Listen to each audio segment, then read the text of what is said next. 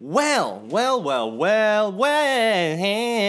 Hello, folks, and welcome to We the Peeps. This is the American Soccer Podcast, in which you are going to get to know everything that you need to know about the USMNT. I'm Clayton, and I'm a rapper. I'm Ty. I am an entrepreneur. And we love the Nets. Hell yeah, we do. For all times. For all fucking time. For the entire Ghana Bonanza. Ghana Bonanza. Ghana Bonanza. The Ghana Bonanza. It's Ghana Bonanza time. It's Ghana Bonanza. Where's Kiefer Sutherland when you need him? Cue Kiefer. It's we the people. It's we the people. It's we the people. It's we the people. Folks, welcome back to our extended story time, our shelter in place. Yes, there is still a pandemic, extended story time. Thank you for joining us once again this week. If you didn't already realize, is Ghana Bonanza. We are going to talk about, mainly about 2014 Ghana versus the USA, but there are three important World Cup games that this squad, that our Nats, have gone head-to-head, in which our Nats have gone head-to-head with Ghana, none other than. And all three are fascinating. They happened in back-to-back-to-back cycles, and so we'll be talking a little bit about all of those today. Welcome to the Ghana Bonanza. Folks, a little housekeeping. First of all, keep in mind that if you have never seen these games, it's okay. If you vaguely remember these games, it's okay. If you'd like to pause now and sign up to create an account for footballia.net and watch these games In mostly, Russian. yeah, in motion, in Russian, then you can do so. Be aware that the 2010 match is dicey. That stream really ruins a couple moments. Tough stuff. However, folks, we're going to talk about Chopped it all. and screwed. Chopped and screwed for sure. We're going to talk about it all. If you, whatever your context with these games is, you'll be fine. You'll enjoy the convo. Please reach out to us on Twitter at WTPPod. We love that. And if you've been enjoying our extended story time, getting to know your history, so important, then shoot us a review. Give us 5 stars. I personally am starting to feel like I actually know my history. And it's all thanks to this series, and thanks to Ty. And Sneak Attack, Kwame's going to be joining us today as well. Shall we dive into this thing? End of housekeeping. Let's go. LFG3X. LFG3X. Ty, can you start by bringing us up to speed? By the time Jurgen Klinsmann brought the Nats to the 2014 World Cup in Brazil, lots had transpired. Can you give us a little bit of context here? Yeah, so the beginning of the history, the pseudo-rivalry, this is one of those rivalries where I don't think Ghana particularly feels that it's a rivalry. It's more of an annoyance, and the U.S. feels like it's a rivalry. So the beginning of this is the 2006 game. It's the last game of the group stage where the U.S. had 1 point going into the game. So the U.S. needed a win, and likely a big win, in order to have any shot to go through. And Ghana, I think, had 4 points to that moment, so they probably would have been fine with the draw. Ghana was clearly the better side overall, but the U.S. did no favors for itself with a Claudio Howlerasso, in which he also gets injured, and it's sort of the last moment, the last Claudio Reyna moment ever. It's a double whammy where for some reason Claudio Reyna is basically playing defensive midfield. Pablo Mastroeni was hurt, I think, going into the game. By the way, this game is young Dempsey, 24-year-old Donovan, who had been in the previous cycle, but this is the emergence of a player. Yeah, named Clint it's the Dempsey, emergence of sure. Deuce. It's one of the weirdest games I've ever witnessed tactically, where just it felt like there was really no plan, and Bruce did a lot of stuff to just kind of get our best talent on the field. And, you know, he was used to doing those kinds of things. Like we saw last we discussed Bruce's teams. We were talking about putting Reyna out at wing back in '02 and how well that worked out. In this particular situation, putting Reyna essentially at holding midfield didn't really work out, and he ended up coughing up the ball and getting injured in the process, and so the U.S. lost its captain, best ball handler, and gave up a goal in the space of 5 seconds.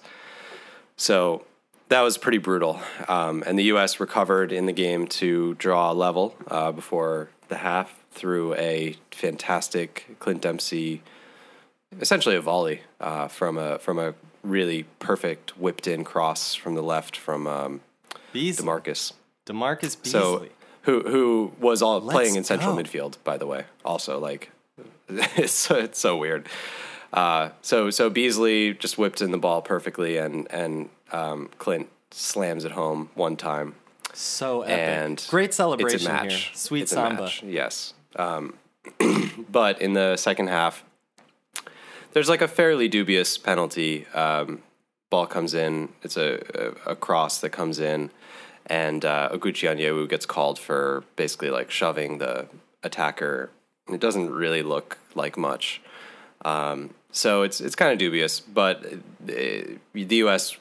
didn't have much of a claim to the game. There weren't many huge chances outside of that. A couple decent chances for McBride and I think one for Dempsey too. But Ghana was better and kind of squeezes out the win in the end. And I think that game is mostly an indictment on Bruce's, tenure, and just in general, I feel like the 2-cycle coaches just don't do as well. There's something just gets lost in that second cycle, as we saw with Jurgen later. And so I feel like there's just, it gets stale. The approach gets stale, and it got stale in 06. So it's kind of the capstone of this disappointing 06 team that was supposed to go much further. Weird transition era team. So fast forward then as 10. 010. 010. So we go to so 010. after We talked 06, about we go to this last 010. episode. This was post the Algeria game. Greatest moment in U.S. soccer history. Yes. The Bob Bradley empty bucket. Prime Dempsey, prime Donovan. Let's go. Welcome in Michael Bradley. Welcome in Josie Altidore. Epic squad gets through the group stage, and then. And the team is good. And we saw that in the game against Algeria, where they very easily could have won 3-0, and the ball was defying us. But the setup, so Bradley changes the setup in two important ways before the match. So he puts in Robbie Finley at striker instead of Herc, and then he puts in Ricardo Clark as a defensive midfielder instead of Mo Adu. And I think the thought might have been fatigue, and that makes sense to a degree. But both of those choices ended up being really disappointing. Both players ended up getting taken off within 45 minutes. Ricardo Clark coughed up the ball at around 20 minutes in midfield, which he was prone to do, and very predictably led to a Ghana chance and a goal. And then he got hauled off. He got a yellow for frustratingly kicking, I think it was Sully Montari, and then got hauled off at 30 minutes or so. Young Sully Montari, born old. Yeah, exactly.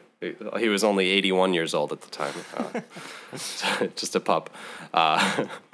And so, Ricardo Clark was one of those players that Bradley brought in because he trusted. He's sort of the Will Trapp of the Bob Bradley era, where every freaking human being on the planet can tell he's not good enough for the spot. But he worked with Bradley when he was young at Metro Stars, and they had a bond. And Bradley just trusted Clark, and even though Clark wasn't up for it, he just kept putting Clark in these big spots. And it's unfortunate. I think this is the kind of thing that hampers a lot of coaches, where they have their pet players, their Daniel Lovitzes, and they just refuse to let go. They just refuse to let go. And it's the sign of a good coach when you can move on and become comfortable with new players, based on the evidence that you're getting, and invest time in forging those relationships. So you're not just relying on something that worked 5 years ago, Bob. And yeah, Robbie Finley was, as we talked about in the last game, he was sort of supposed to be a simulation of Charlie Davies, similar style, similar type, but just not the same quality level. And so ultimately we didn't really change the approach. We were just like, all right, what's the next best version of Charlie Davies we can find? And Robbie Finley ends up with a gilt-edged chance halfway through the first half that he fails to convert, that Charlie Davies probably does convert, and then he gets hauled off at halftime for Feilhaber. And the U.S. in the second half plays much better with Edu and Feilhaber in the middle instead of having Clark and Finley. Finley and Altidore never really worked together, and it just makes you think, well, what could have been if Edu and Feilhaber had started from the off, so I think it's ultimately both of these games are decided by errors, either tactical errors or the errors on the field, the Reyna and Clark howlers. And, the 2010 game was much tighter. The U.S. did a much better job in possession. The U.S. had long periods where it was dominant, where, Ghana was really on their heels. And the goal, ultimately, the winner from Ghana doesn't quite come out of the run of play. It's a ball over the top to Gian, who, he's facing the two U.S. center backs and Howard, and somehow finds a way to get the ball in the net, which is just, he's a great striker. I always kind of blamed Howard more for the goal, but looking back on it, I mean, it's just a great hit. And I think you can blame the organization of the two center backs a little bit, but sometimes a great player just gets you like that.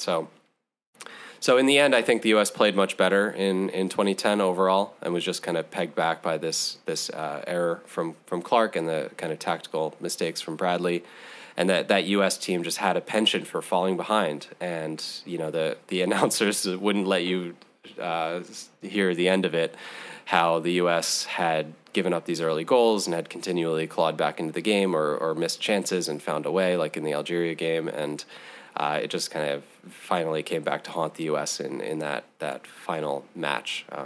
But it's very unfortunate because the Ghana went on to face Uruguay, who were very strong as always, but hardly the juggernaut you'd expect to get in the round of 8.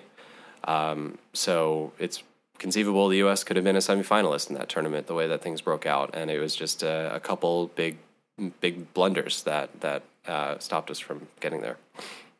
That sets the stage. And that sets the stage. So fast forward us to 2014. Just a little bit more stage setting.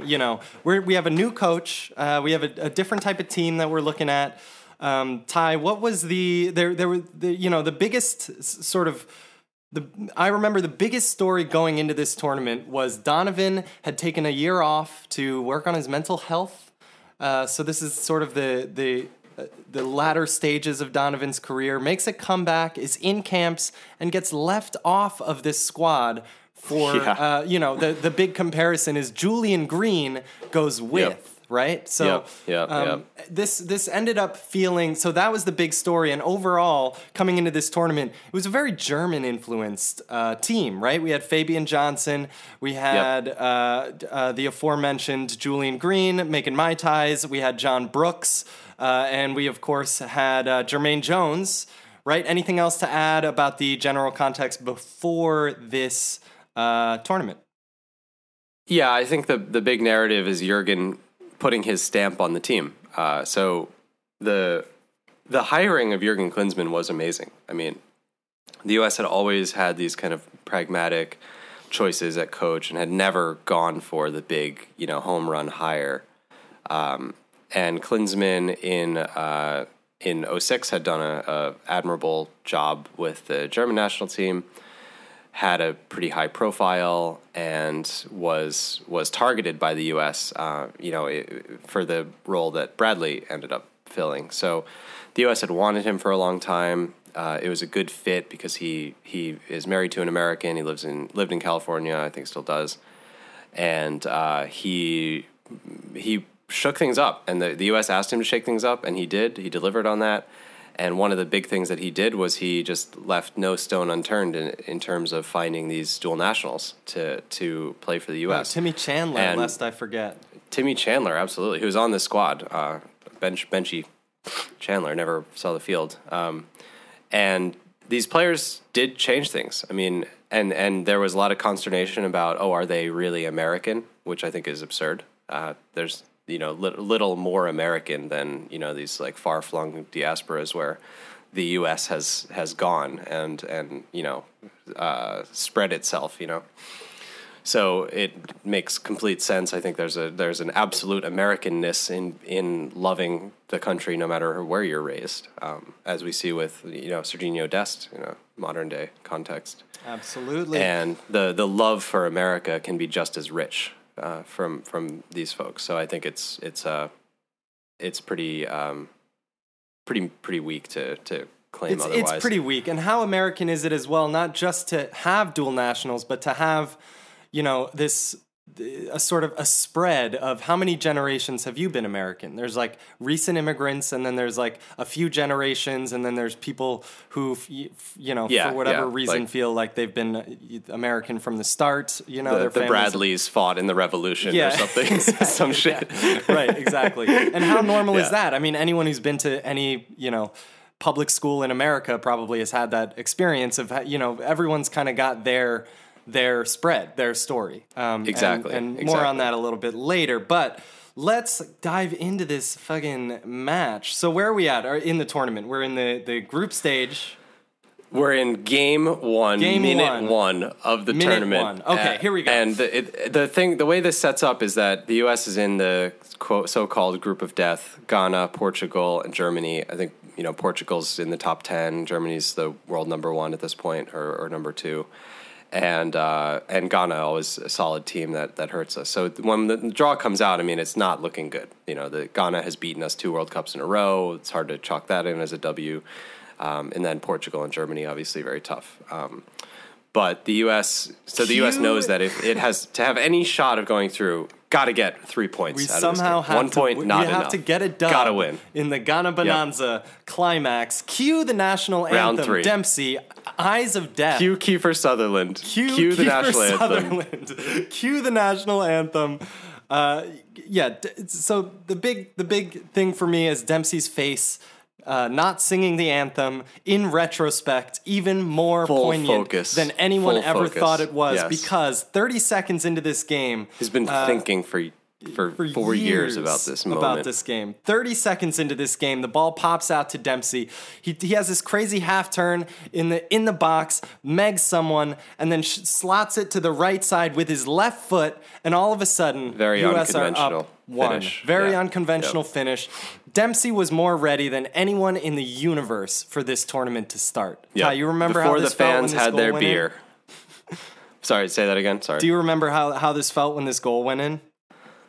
Oh, sheer ecstasy! Couldn't believe it. I mean, it's up there with the Donovan Algeria goal, and just the feeling of being able to breathe. Because you know how I am during these games. I mean, I'm literally in the corner in the fetal position for substantial stretches of big games, especially when it's still tied and things feel tight. And this just let the whole team just relax and settle in a little bit and start to play. And it was just one of the most epic moments I've ever seen from a U.S. team to score in the first minute or 2 minutes of a World Cup. It's unbelievable. And so the spoiler alert for this pod episode is these are ultimately the moments that birthed this podcast.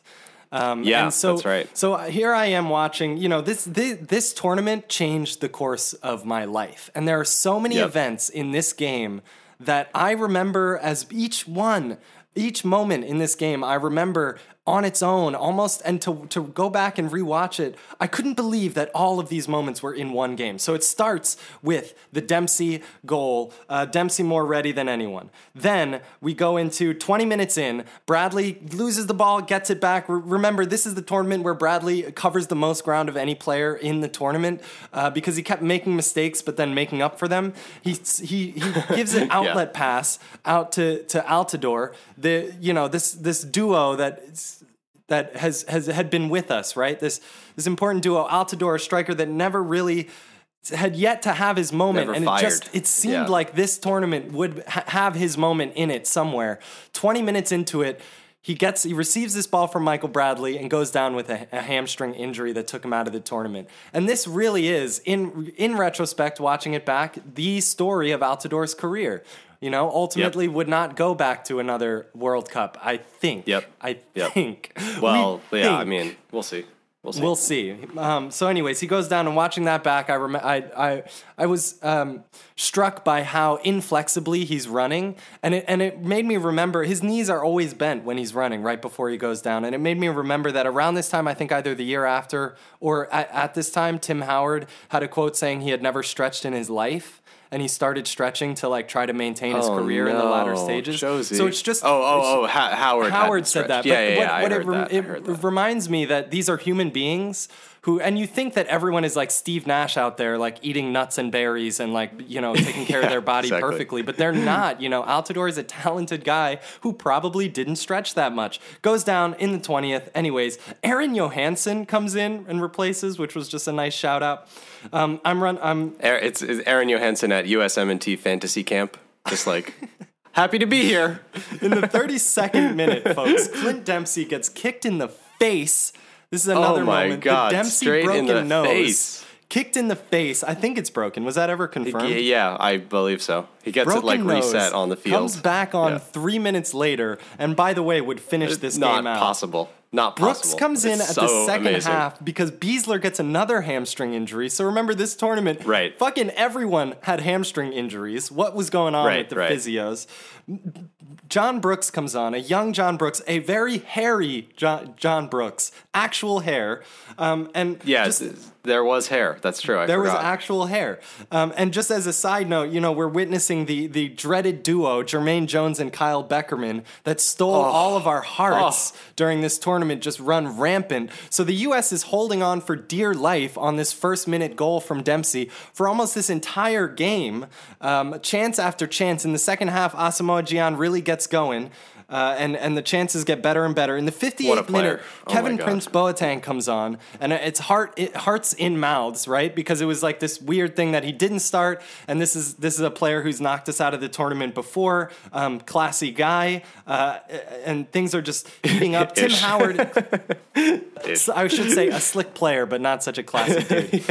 Classy player, not classy dude. I'm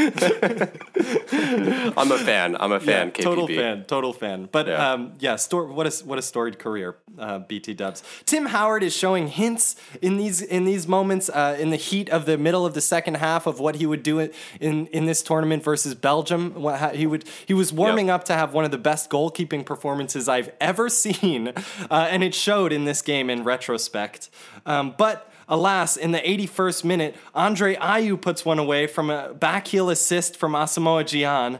And what are you going to do? It's 1-1. It's looking really, really bad for the U.S. Fabian Johnson is nowhere to be found on defense. Don't know what exactly is going through his mind. But all of a sudden, it's vindicated a few minutes later in the 86th. When it's John Brooks. Let's remember, Fabian Johnson, for no reason, is starting to play striker. No one understands. Earns a corner. The corner comes in. Is it from Zusi? Zusi's here now all of a sudden. Send The Zusi. corner comes in, and John Brooks, baby Brooks, somehow gets his head on this. Not enough time to think, and experiences the greatest moment of his life. For sure. We think the greatest moment on the field, absolutely. to this day, and perhaps something else will happen, but what a moment for John Brooks. Ends up on that mural that they made of all the greatest moments in the tournament for this. Oh my God. Comes in, gets his this reaction is just His so reaction epic. is so beautiful. It's kind of what any of us would do. Oh my God! Did that just happen? Oh my God! And I just scored in the World Cup. Later in the tournament, post game, he talks about how he had a dream about scoring the winner in this game, and that's why he was freaking out so much, was because he literally dreamt of that exact moment. So weird. And it's like inconceivable that he's a center back sub. You know, he wouldn't have gotten used unless Beasler had been injured. It's just incredible. So bizarre. Yeah. So What a here we moment, what a go. game. So the U.S. holds off to win this one. Ty, if you can just flash back for me, what were your first impressions after watching this game? So yeah, I watched these three in succession, pretty like within 24 hours, which I don't recommend. It was a little over the top. My family was worried about me. And what it did to me was I didn't think about soccer that much. It just made me think about my life. And, you talked about the beginning of this podcast. I know this isn't really important to anyone else, but I think other people will probably have similar memories if you've followed this team for a long time. 06 I watched with my girlfriend and her parents at the family home in Jersey. And then 2010 I watched with you, and she was at that point my wife. We watched that at our place in New York where we grew up. And 2014 I watched with my wife and my son at our place in Brooklyn. And it was just, and my wife was pregnant at the time with my second child. So the games just like circumscribe my life in this really beautiful way. And it just made me think about like the role of fandom and of sports in our lives, and the role that they play in bringing us together. These moments definitely played a big role in bringing us together, you and I, and creating things like this show where these are the moments that really inspire you when the stakes are highest, and the emotions are the most raw, and the every minute matters so much. These are, when you think about that 2014 cycle really coming down to this 90 minutes, it's hard to fathom. It's hard to understand the kind of pressure that these guys face. And I think that's why you see these like 18 hamstring injuries, because they're just so fucking hype to get going. And yeah, I just, looking back on it, I just realized, how beautiful my experience has been with this team, win, lose, or draw. I think a lot of the listeners will resonate with that. And then people who are newer to this team, should understand that, you're signing up for something that's more than sports. This is, it's patriotism, it's family. And, I think that's probably what Kwame will talk about too, from a very unique angle with these games. Yeah. Well, I think that's beautifully said, and it's so true. Each one of these is a moment in time. I remember 06, as I mentioned, like I'm slowly getting into this team, and 2014 was where it really hit me in the face and changed my life. But yeah, 06, I like remember the pizza, just You're like dumbfounded. Brooks. I remember the pizza place down the street would have the Italy pictures for forever and ever. That's right. After 06, and then you see 2010 with that classic Spain team, and the influence that Pep Guardiola has had on the game. And then of course 2014 I'm in I think I'm in Baltimore by then, or almost. I'm right out of college, and yeah, I think we did watch some of these games together, although not this game, and we watched them with none other than Kwame, who you just brought up. So let's get Kwame on the phone and talk about and find out a little bit about his experience with this. One sec, be right back. All right, folks, we got Kwame on the line. Couldn't be more jazzed for it. What's up, bruv? Welcome back to the show. Thank you. Good to be back. Hope you guys are well. Kwamdas. So we were just kind of like just having a moment here, really going back through these three games. And am I correct in my memory that one of these games in the 2014 tournament, the three of us were at Ty's apartment? Is that right? Or was that 2010? I think that was 2014. I couldn't remember if we watched this game together, but we had you and your sister over for one of them. I remember. It wasn't. I'm pretty sure it was. Who knows? I think it was 2014. Let's just say we were at my apartment. I think Clayton, you were like just back in town. Yeah. Right. Yeah, which wouldn't make sense in 2010 because I was a child. Yeah. an actual minor. Okay, needless to say, for the folks out there, sorry, just let us have this moment, okay? This means a lot to us, and it's crazy to go back through and reminisce about these games. But there's a public-facing discussion worth having here about the dual national nature, not only of this team at the time with all these German Americans, but of us and of our experience with this team and being American and what that means to us. Ty and I are both Japanese American, and Kwame, you are Ghanaian American? That is correct. You mentioned when we asked you to come on to this pod that the emotional turmoil of talking about these games might be a bit much. Can we start there? What's it like for you watching Ghana play America? Yeah, I would say that in terms of national teams, the U.S. and Ghana are the two teams that I feel the most passionate about.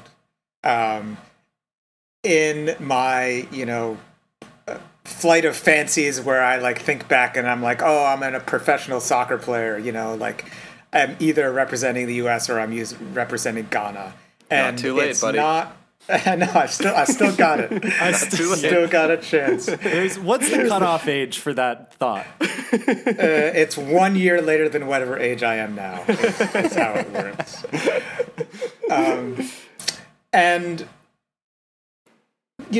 And so to see the teams you love the most play each other, is really rough. But the first time it happens, it's sort of novel. Also, I would say in 2006, international sports coverage wasn't what it was. It was really hard right. to follow. I mean, it was hard to follow the U.S., but it was impossible to follow Ghana. I think maybe I had seen one or two games, and I knew they're kind of like big stars. But then you think, okay, that was difficult, but that's going to happen once. But then it happens again. And then it happens again. And, I would, it's like watching these two beloved entities engage in a knife fight every 4 years. And you're just sitting there kind of watching in horror, and every shift in advantage towards one side makes you kind of pull for the other side, and vice versa. So it's this roller coaster throughout. It's intense, and it wasn't something that I wanted to go back and revisit. Although there are certain years that will be more difficult to rewatch than others. Sure. So it's kind of like, I wonder if it kind of feels like you're damned if you do, damned if you don't. Doesn't matter who wins. There's a certain there's something painful about it no matter what. Yeah, I think 2010 when I watched the game. I had painted my face, and I had the Ghana flag on one cheek and the American flag on the other, and I was watching with my sister. But I also was, I posted on Facebook at the time I don't want to talk about it. Don't ask me to talk about it. There was no way for me to put it into context with anyone else who wasn't in a similar, sort of similar shoes. And I would also say that one of the things that's been difficult, and maybe if anything has pushed me a little bit more to the Ghana side of things, is that there has now been this rivalry with U.S. soccer fans and Ghana. Ghana for U.S. soccer fans is it's the villain it's the arch nemesis, right? Yeah. You keep facing them year after year in the World Cup. They knock us out of the World Cup twice in a row, right? So there's this growing animus, so that by the time 2014 comes around, there's this extra kind of invective in the dialogue about U.S. versus Ghana. Right. And I'm like, what's going on? And and I know there's not anything mean-spirited about it particularly. Well, maybe for some people. For the vast majority, it's just a sports rivalry, right? And we wear our passions on our sleeve. But, if I'm scrolling along on Twitter and someone's like, screw Ghana, I'm like, oh, wait, those are my All they people. did was, play well. Play their best twice in a row against us. It's like, fuck those guys. Right. And not only play well, but actually be this story that I think normally would probably be embraced, by America, absolutely. right? Yeah. This relatively small African Asian, but sort of rising in power on the world stage, this real kind of underdog status and punching above their weight. I think that a lot of Americans would have embraced Ghana, but except for the World Cup draw, the vagaries of that. So Right, that was also. Right. Well, I was wondering if you could just tell us a little bit about the Ghana soccer history and Ghanaian culture broadly and how it views soccer, because I only know the basics, of the history and everything. I'm curious to hear if these recent teams are unusual or if this is kind of like a prototypical style. I am not the best person to answer this as sort of American-born Ghanaian American, and as I said, it was sort of hard to follow up until recent years. What I would say is that soccer, football. How was about the if main I, sport. a white man, answer it from the Wikipedia about Ghana Football Association? Just kidding. So it was the main sport, right? And there was a league in Ghana, and one that people in Ghana feel very passionate about. My father still talks very passionately about Asante Kotoko, which is his favorite team, and their insignia, nice. Which is a porcupine. Sick. There's always more to sting you with, and if one quill falls out, there's always more, right? So, and like any other nation, right? There's regional passions around your local team, but for a lot of the 20th century and into the 21st century, but definitely the 20th century, the story of Ghanaian football is the story of a lot of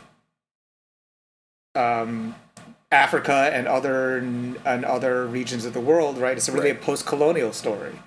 I emphasize this. My father, right, who's in his late 70s, when he was born, his country was a colony.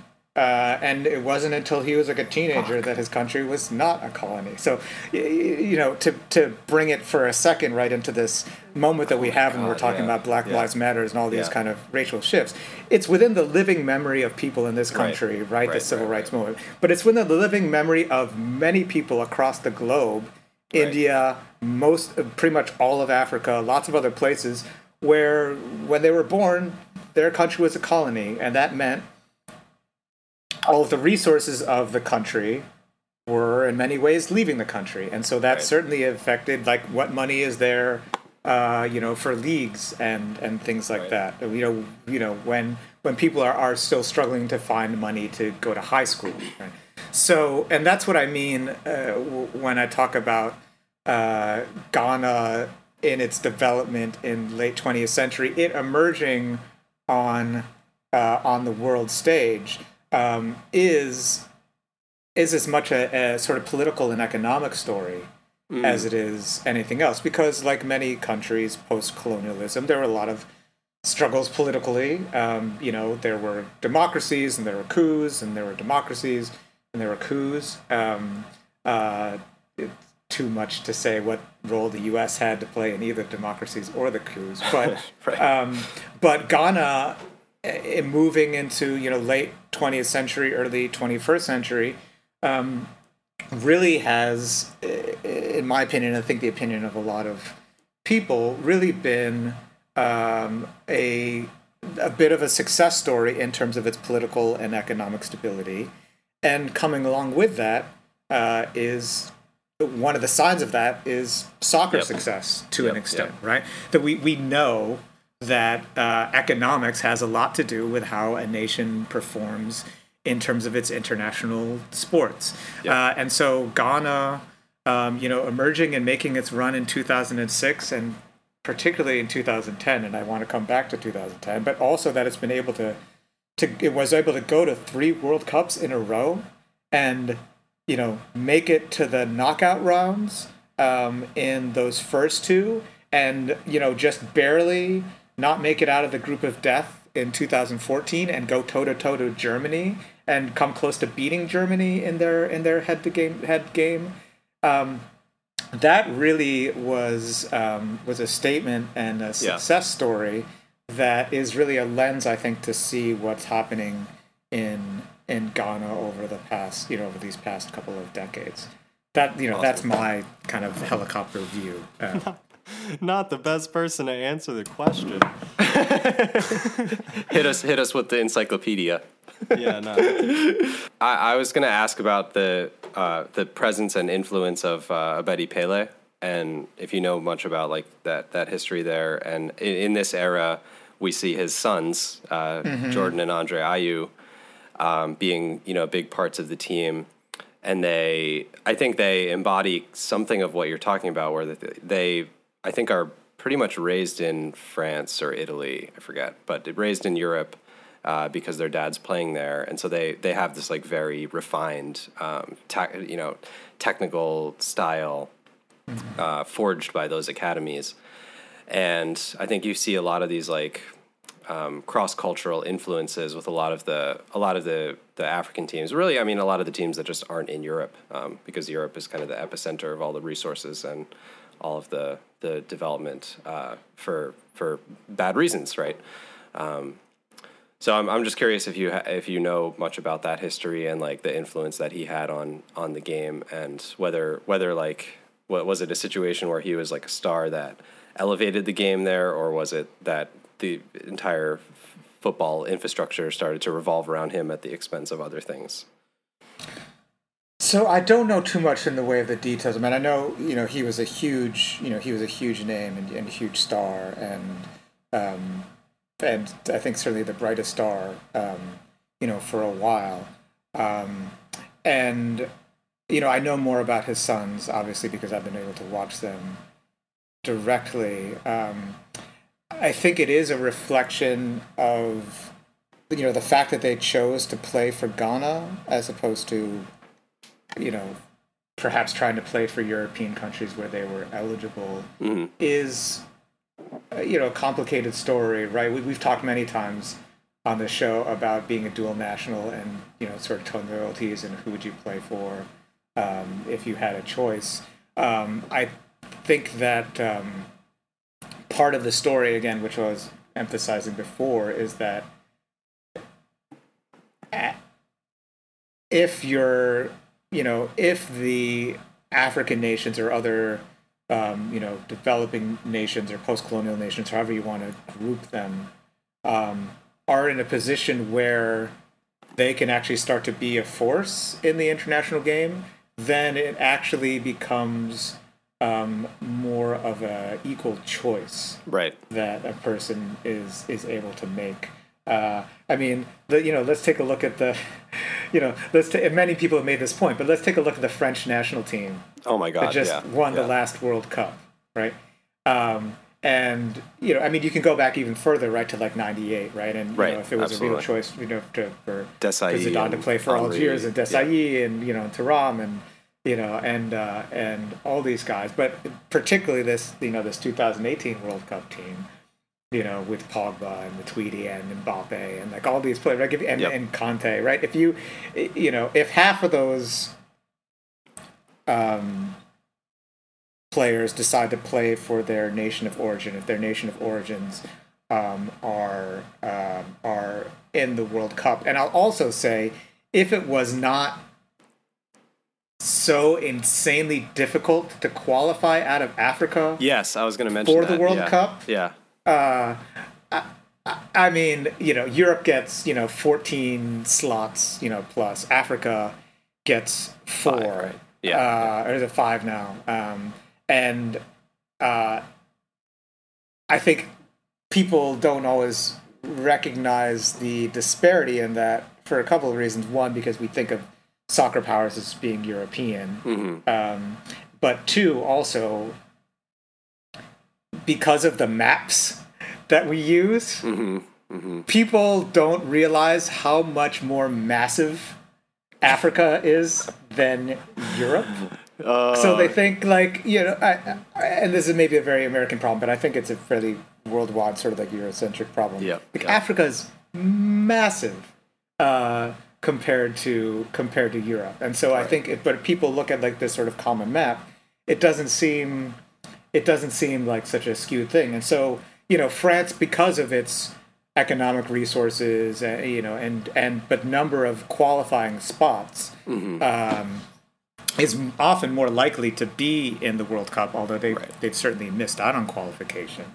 But you can't. But if you're going to declare to play for the Congo, let's say, the chances are that you're going to make it to a World Cup, both because of being unsure if the other eligible players of best quality are going to play for the Congo, but then even if they do, if you're going to make it through the grueling qualification process out of Africa for the World Cup, that gets called into question. So it's a self-fulfilling prophecy, right? Because the European UEFA gets more slots because the teams are better, which means that the best players are incentivized to keep playing for UEFA when they have the choice between UEFA and other confederations. And it's just the tendrils of colonialism. It's this like we've been obviously thinking a lot about and talking a lot about how racism affects society in America and how we've essentially like replaced state mandated racism with just institutionalized systems that are biased and de facto racist kind of apartheid structures. And that's the case with this. You have European academies coming to African countries and plucking the best talent, and then those players ultimately choosing to play for those European countries. No judgment on them. That's a personal choice, but it's just the dynamic that creates it perpetuates the imbalance. Is there something that can be done about that? Shouts to the Africa Cup of Nations for that reason, which I think has gained some popularity. Great tournament. Recently. I love just AFCON. An incredible tournament and an opportunity to kind of right that wrong by the consuming public. Like the more we tune into a tournament like that, or the more we tune into let's say like the NWSL, or when there are these inequalities, they can be righted by the consuming public by making those tournaments more important, giving them more attention and more money. That's true. Yeah, I think that's true. I think that success breeds success, but also parity, I think, breeds parity. When we were talking before about, when you made the offer to rewatch the U.S. Ghana games, and I said like the emotional duress was a lot. Part of that is based a lot on the experience of 2010.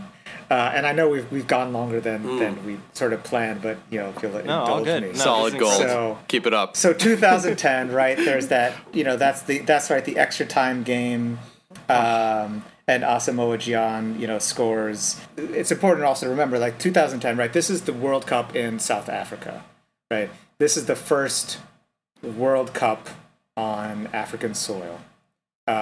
This is the first World Cup on African soil in a nation that was the symbol of, colonial and racial oppression, right, for years and years, and whose president at the time of the World Cup, Nelson Mandela, was a political prisoner for decades, right? So this is the setting that we're in, and South Africa, as the host nation, they have a great scene, but they get eliminated. And so do other African nations. So Ghana's like the only one left. But it's a really good team. and they're playing amazingly well. That U.S. team was a really good team, and they were able to eliminate that team. That is also that Ghana team was also arguably playing without their best player, Michael Essien, who had torn, I think, his ACL, right? And this is Michael Essien, right? Was a starting midfielder for Chelsea and then Real Madrid at this time. So people who might not be familiar with Michael Essien, like you're taking that caliber of midfielder out of any international team, you're going to hurt. But Ghana, despite that, really is succeeding. And then they hit their quarterfinal against Uruguay, and it's the famous Luis Suarez handball off of the line in extra time, right? That would have sent Ghana through to the semifinals, the first African nation ever to do it, in a stadium full of people who just a few years ago would have had no rights in their own country, right? And so the amount of energy that was in that stadium, right? The amount of energy that was wanting to have Ghana advance, not against Uruguay, but as like a symbol of this sort of resurgence of the continent. And I was watching this game with my parents. I was watching it actually with my sister and my parents who were in town. And when the penalty kick for Gian crashed across the crossbar, I literally pitched forward onto my face. I was watching on my knees in front of the TV, and I literally pitched forward and did like a face plant on the ground, because it was just so heartbreaking. Because you knew, I can only imagine what it felt like to be in that stadium, right?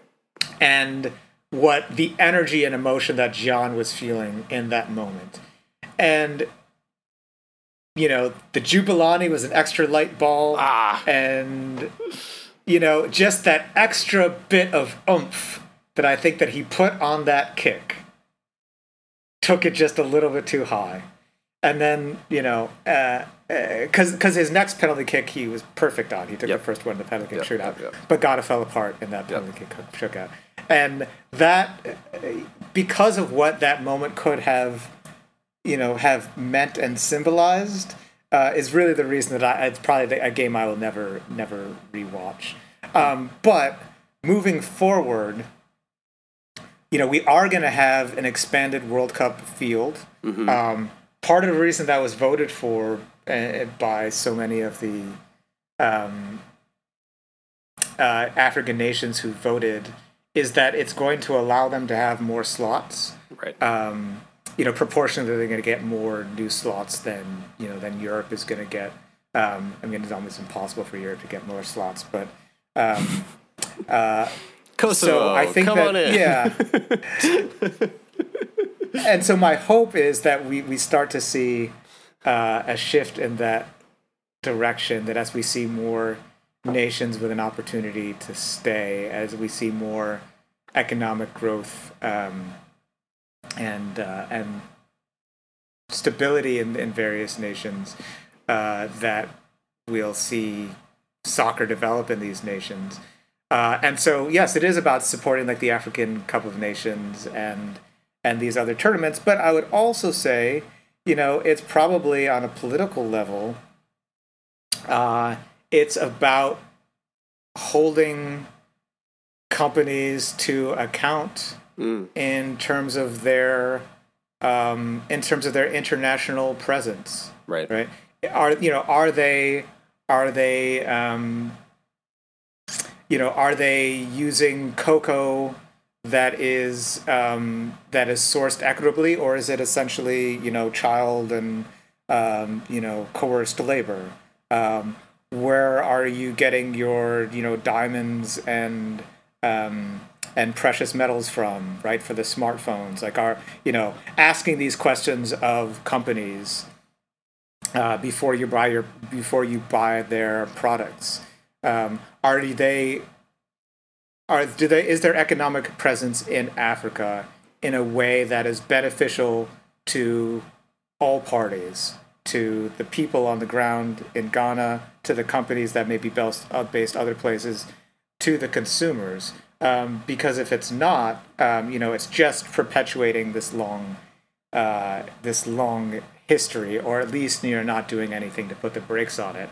I was reading this book because we all have both no time and tons of time, but I was reading this book called Lords of Finance, which was about the European central banks in the period basically between like the end of World War I and the beginning of World War II.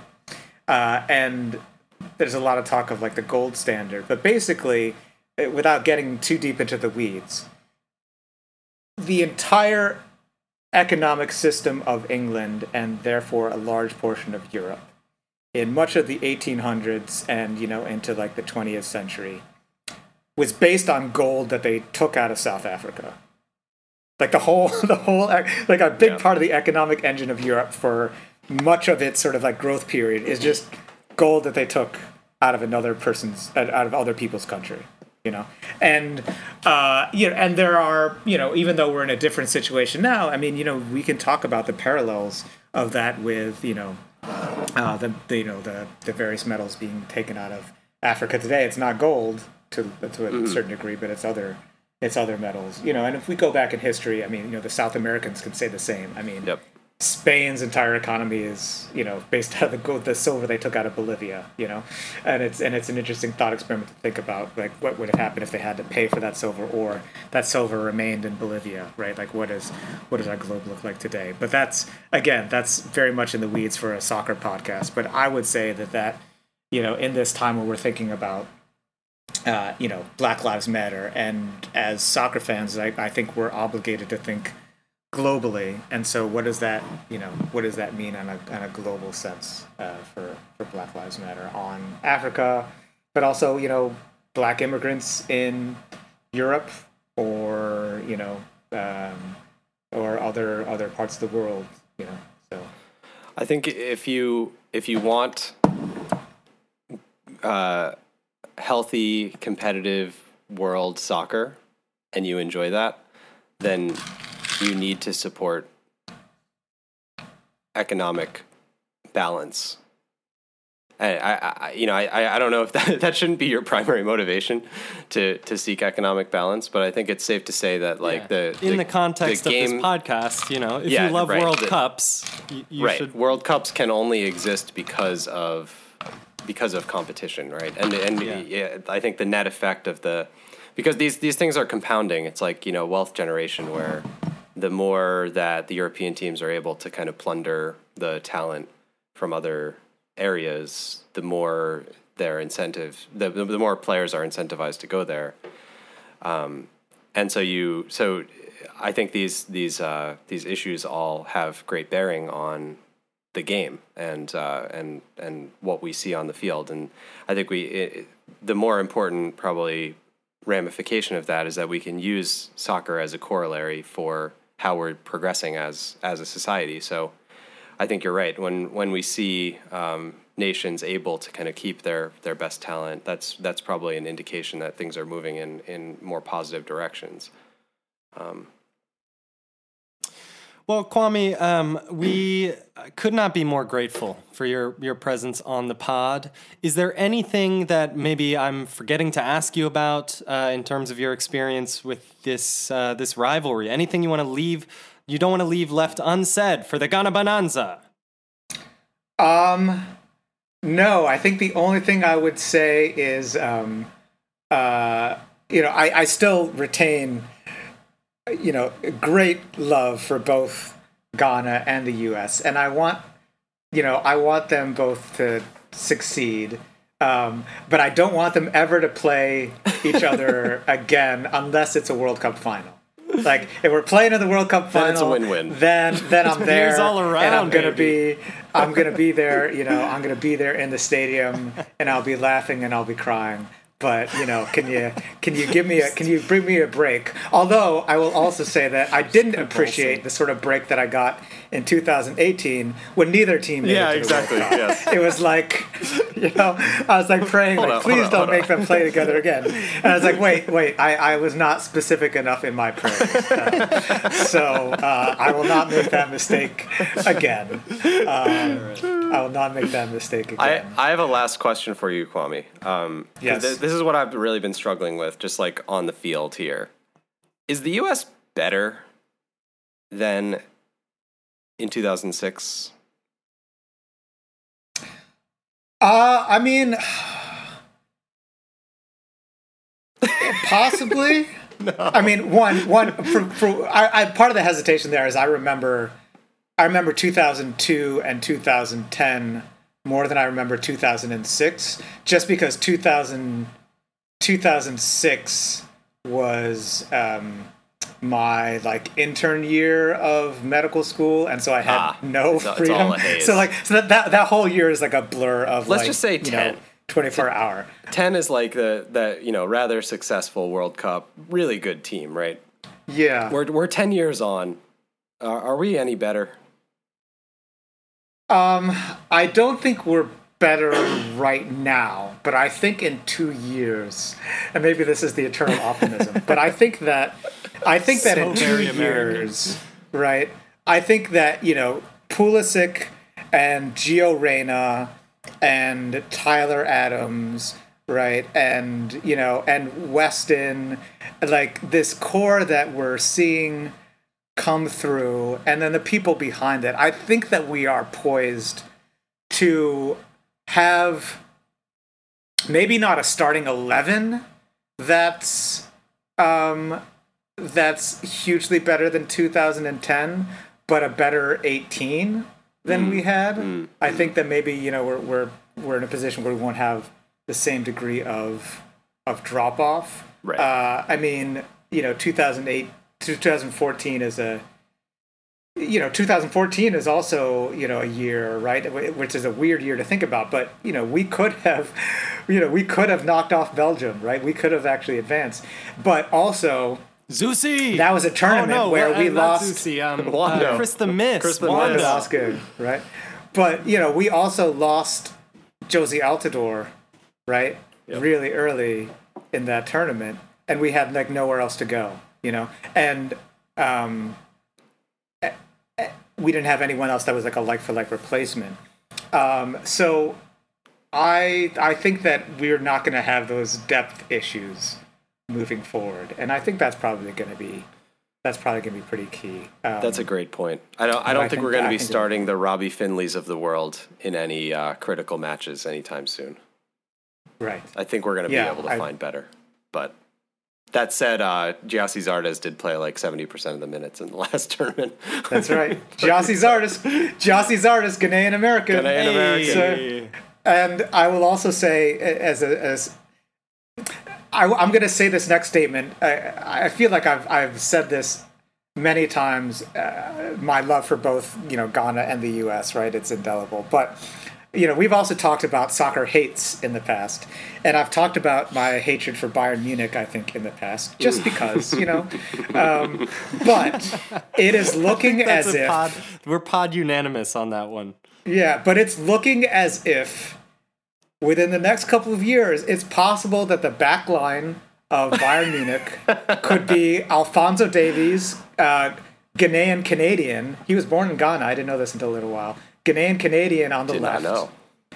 Chris Richards at center back, American born in Alabama, and then Serginho Dest, playing for the U.S. Like we could have a back line of Bayern Munich that is like right up my alley. And then what am I going to do? Mia San Mia. What am I going to do? I'm like, we're going to have to in. not. I don't know. You're going to have to root against Dortmund. It's going to be a sad, sad day. It'll be thrilling when they go for their 13th title in a row. So the drama. It'll be a weird day. But if that happens, if that happens, mostly because if that happens, it means that Chris Richards has like broken through and is starting at Bayern Munich. Like and I'll be able to swallow that pill. Yeah, I'll take it. I'm currently rooting for Chelsea every week, so Yeah, I it's bizarre understand that times. phenomenon. Bizarre times. All right, I'll let you guys go. Thanks so much for including me in this. Thank you, Kwame. Beautiful words. All right, so we are back. Thank God for Kwame. Shouts to the base god Kwamdas. Holy shit, are we not so lucky? Welcome back from Kwame's masterclass Yes, welcome on back. political science.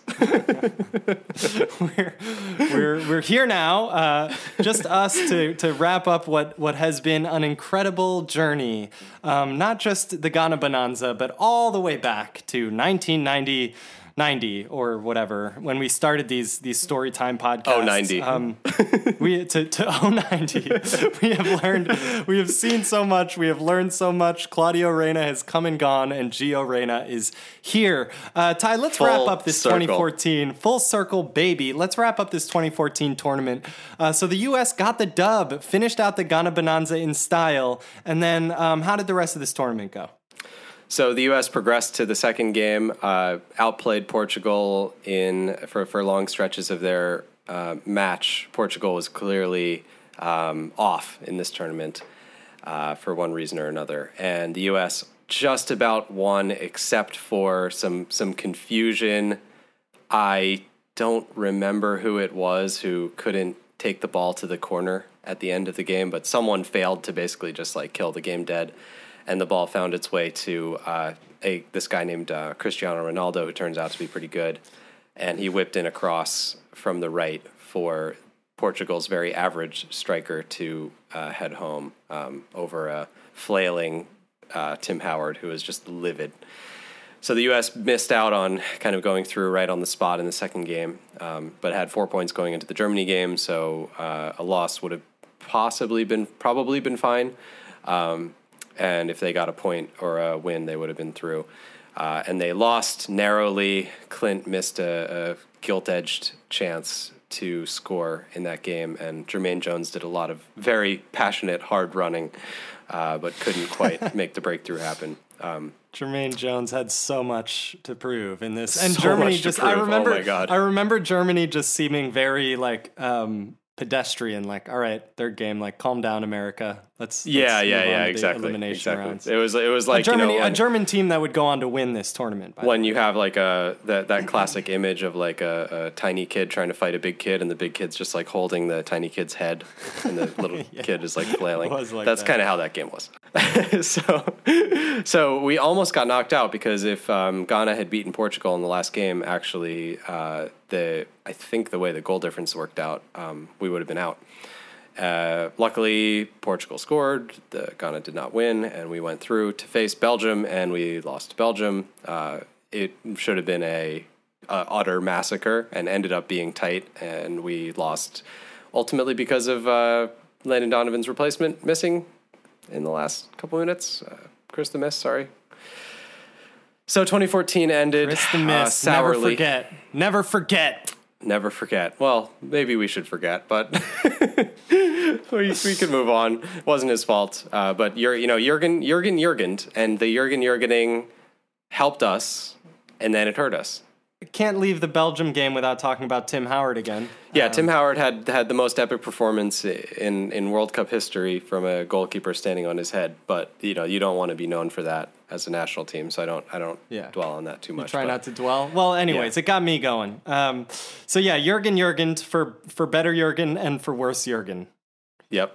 Jurgen's going to Jurgen. There was many emotions. Jermaine Jones, indicative of the sort of emblematic of the Jurgen era. And then my brother and I had a discussion in which we realized that we both really enjoyed this tournament, had a great time talking about it. Yep. And I was moving around, and we thought this would be a great way to keep in touch forever. So let's do this until the USA wins the World Cup. And this was, unfortunately, the last time the US played in a World Cup. In the World Cup, Here we are. So here we are. 6 years later. 6 years later, still doing this stupid fucking podcast, waiting for the US to go to the World Cup Love again. you guys. We love you. We love you guys. But so thank you to all of you who have been been with us. After this, I think we're gonna do. We're seeing how the tea leaves shake out and trying to figure out when the next Nats game is gonna occur. But there's more to talk about, folks. We have done what we could to essentially tell the story of the modern day era for the Nats, but we would love to now explore, dive in a little deeper on perhaps some individuals. So. Next up, we are going to have a discussion about a deep dive about how and why a player named Clint Dempsey happened. How did this happen? We want to understand because Donovan and Beasley were created by alchemy, by the powers that be, and made on purpose. But someone named Clint Dempsey would rise to become the best player ever for us, I think. And it's a little bit hard to explain how that happened. So we're going to try to figure that out next episode. Folks, I hope that you loved this. I hope that you learned something. I know that I did so much.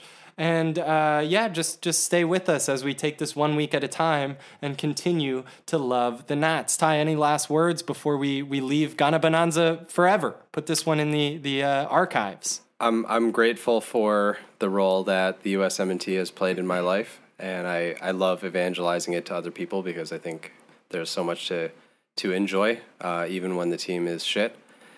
And that just means there's going to be all the more enjoyment when the team's not shit someday.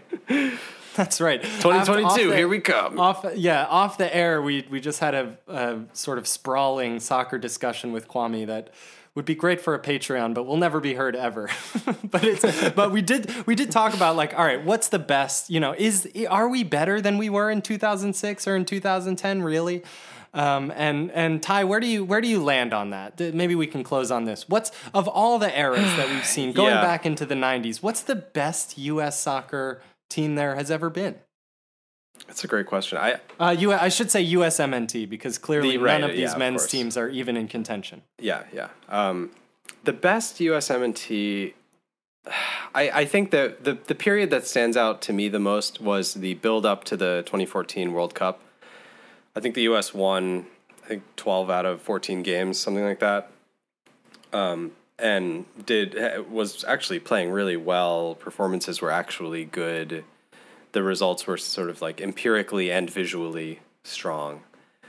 So I guess kind of leading into that Ghana game, that was maybe the peak. Actually, the Portugal game, the first half of that Portugal game, I remember being probably the best I've seen the U.S. play in a World Cup. So for me, it's probably more the 2010 team, and I think, was that what Kwame was saying also?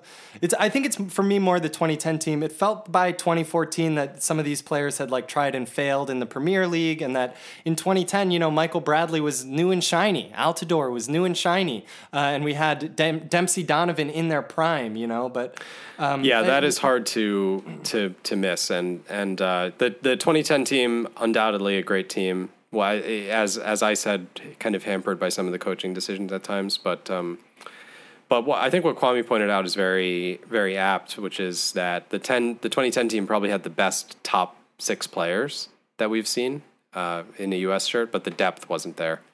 And over time, I think we are really building that depth. So I do feel that we're on the verge of eclipsing those teams. But it's not easy. It takes more than just having a bunch of players at Chelsea and Munich and wherever.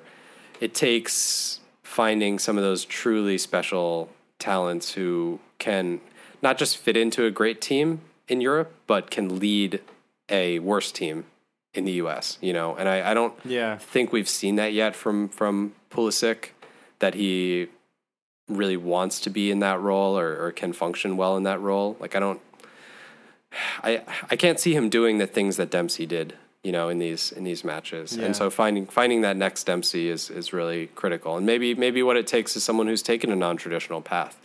That's right. I really think it will. I think the key here is someone we haven't heard of yet. And isn't Pulisic so Donovan-ish? This very, talent, very much so. Yes. Yeah. There's a little bit of fragility there, and a little bit of overthinking, I think, at times. Pulisic. Well, as always, we are about. Yeah, go ahead. I think more talented, I was just going to say it. Yeah. Ceiling is higher, and that's sure. a scary thought. So he's 21 now. He's one of Chelsea's best players this season. So it's a Champions League team in the Premier League. That's unheard of for the Nats. So. Insane. It's insane. So, as always, as American soccer fans, we are about 2 years away from the best team we've ever had. Pretty That much. is and always has been true, and will continue to be. But hopefully this time it's for real, folks. Thank you so much. I love a lot of things. I really, truly enjoy actually unpacking. I know most people don't, but there's a lot of moving going around for myself and for the people around me, and there's something very gratifying about giving everything a place. It's much more fun to unpack than it is to actually get the shit in the car and move it. The unpacking stage is quite pleasant, nesting, if you will. I enjoy myself a good noise-making device, something small, something like a shaker. Let's get me a little, get me a vuvuzela going. Get me a finger piano. You know, that's my speed. And I also quite like frozen things, like ice cubes that are made of things other than water. So let's go with a little frozen coffee in your iced coffee. Come on, man, it never waters down. Incredible. But I don't love any of that shit as much as I absolutely love the Nats. Until next time. Until next time. It's we the people. It's we the people. It's we the people. It's we the people. Okay. I forgot something that would be good to add. Okay. Yeah. What you got? So just a random point. 3, 5, 4. Another thing I want to mention is the changes in the crowd over the course of the 3 games, which I think parallels a lot of what has happened in U.S. soccer culture, and also ultimately like why the miss in 2018 is so devastating. In 2006 we had a handful of the most loyal fans who kind of made it out there. The 2002 team, despite being very successful, I think the time zone played a role in it not hitting the mainstream media consciousness quite as heavily. And so the 06 team was well supported, certainly, but not on a scale that other countries would really notice. And then in 2010, we noted your friends from last time who were there at the stadium, and that was the beginning of a surge, really, in U.S. support during World Cups that really ended up culminating in 2014, where the U.S. Was the nation that bought the most tickets. Obviously, that doesn't mean that the U.S. itself had the most fans, because there's a lot of fans of other national teams here, but that's a thing. And so the U.S. contingent during that World Cup was astounding, and you can YouTube a lot of the fan vids and witness pretty pro-U.S. crowds, which is hard to fathom especially when we don't get pro-U.S. crowds at home.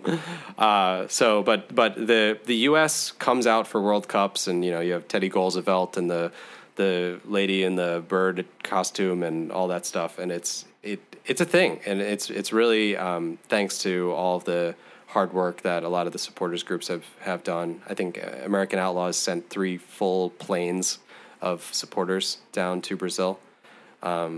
So it's sad that it didn't get to continue in 2018 , but it's sad. It's fucking tragic. I mean, it is, the difference between burst because a bubble there. The coin flip there, like on the difference. So not going, nobody noticed or cared. Right. No one noticed or cared. Right. But if we had gone, it would have been maybe the biggest, U.S. presence of a World Cup ever. Well, and it hurts so Mm. bad. The second chance we have is that 2022, let's hope the U.S. qualifies. The U.S. could go into that tournament and rebuild some of that momentum, maybe have a good showing. And then 2026 is at home. Yeah. So as long as the U.S. enormous. kind of recovers in 22 and is able to put up a decent performance, that will lead to the inevitable groundswell of not fair weather, but just like the tournaments at home kind of fans that maybe is the tipping point to a longer term culture change. So maybe by 20.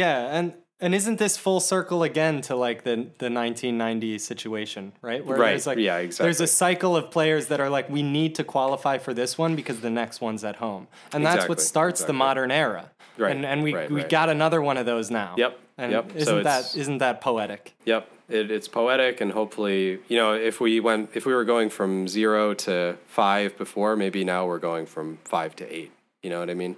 Yeah. That maybe by qualifying for the 2030 World Cup, people like qualifying will be on network. Like that would be Right. a big step. That's all we need. That's all we're hoping for. It's just like that you walk around an American city on a World Cup qualifying day and you see people in jerseys, off water cooler. Is that too much to ask for? Is that too much to ask, guys? Rep the Nats.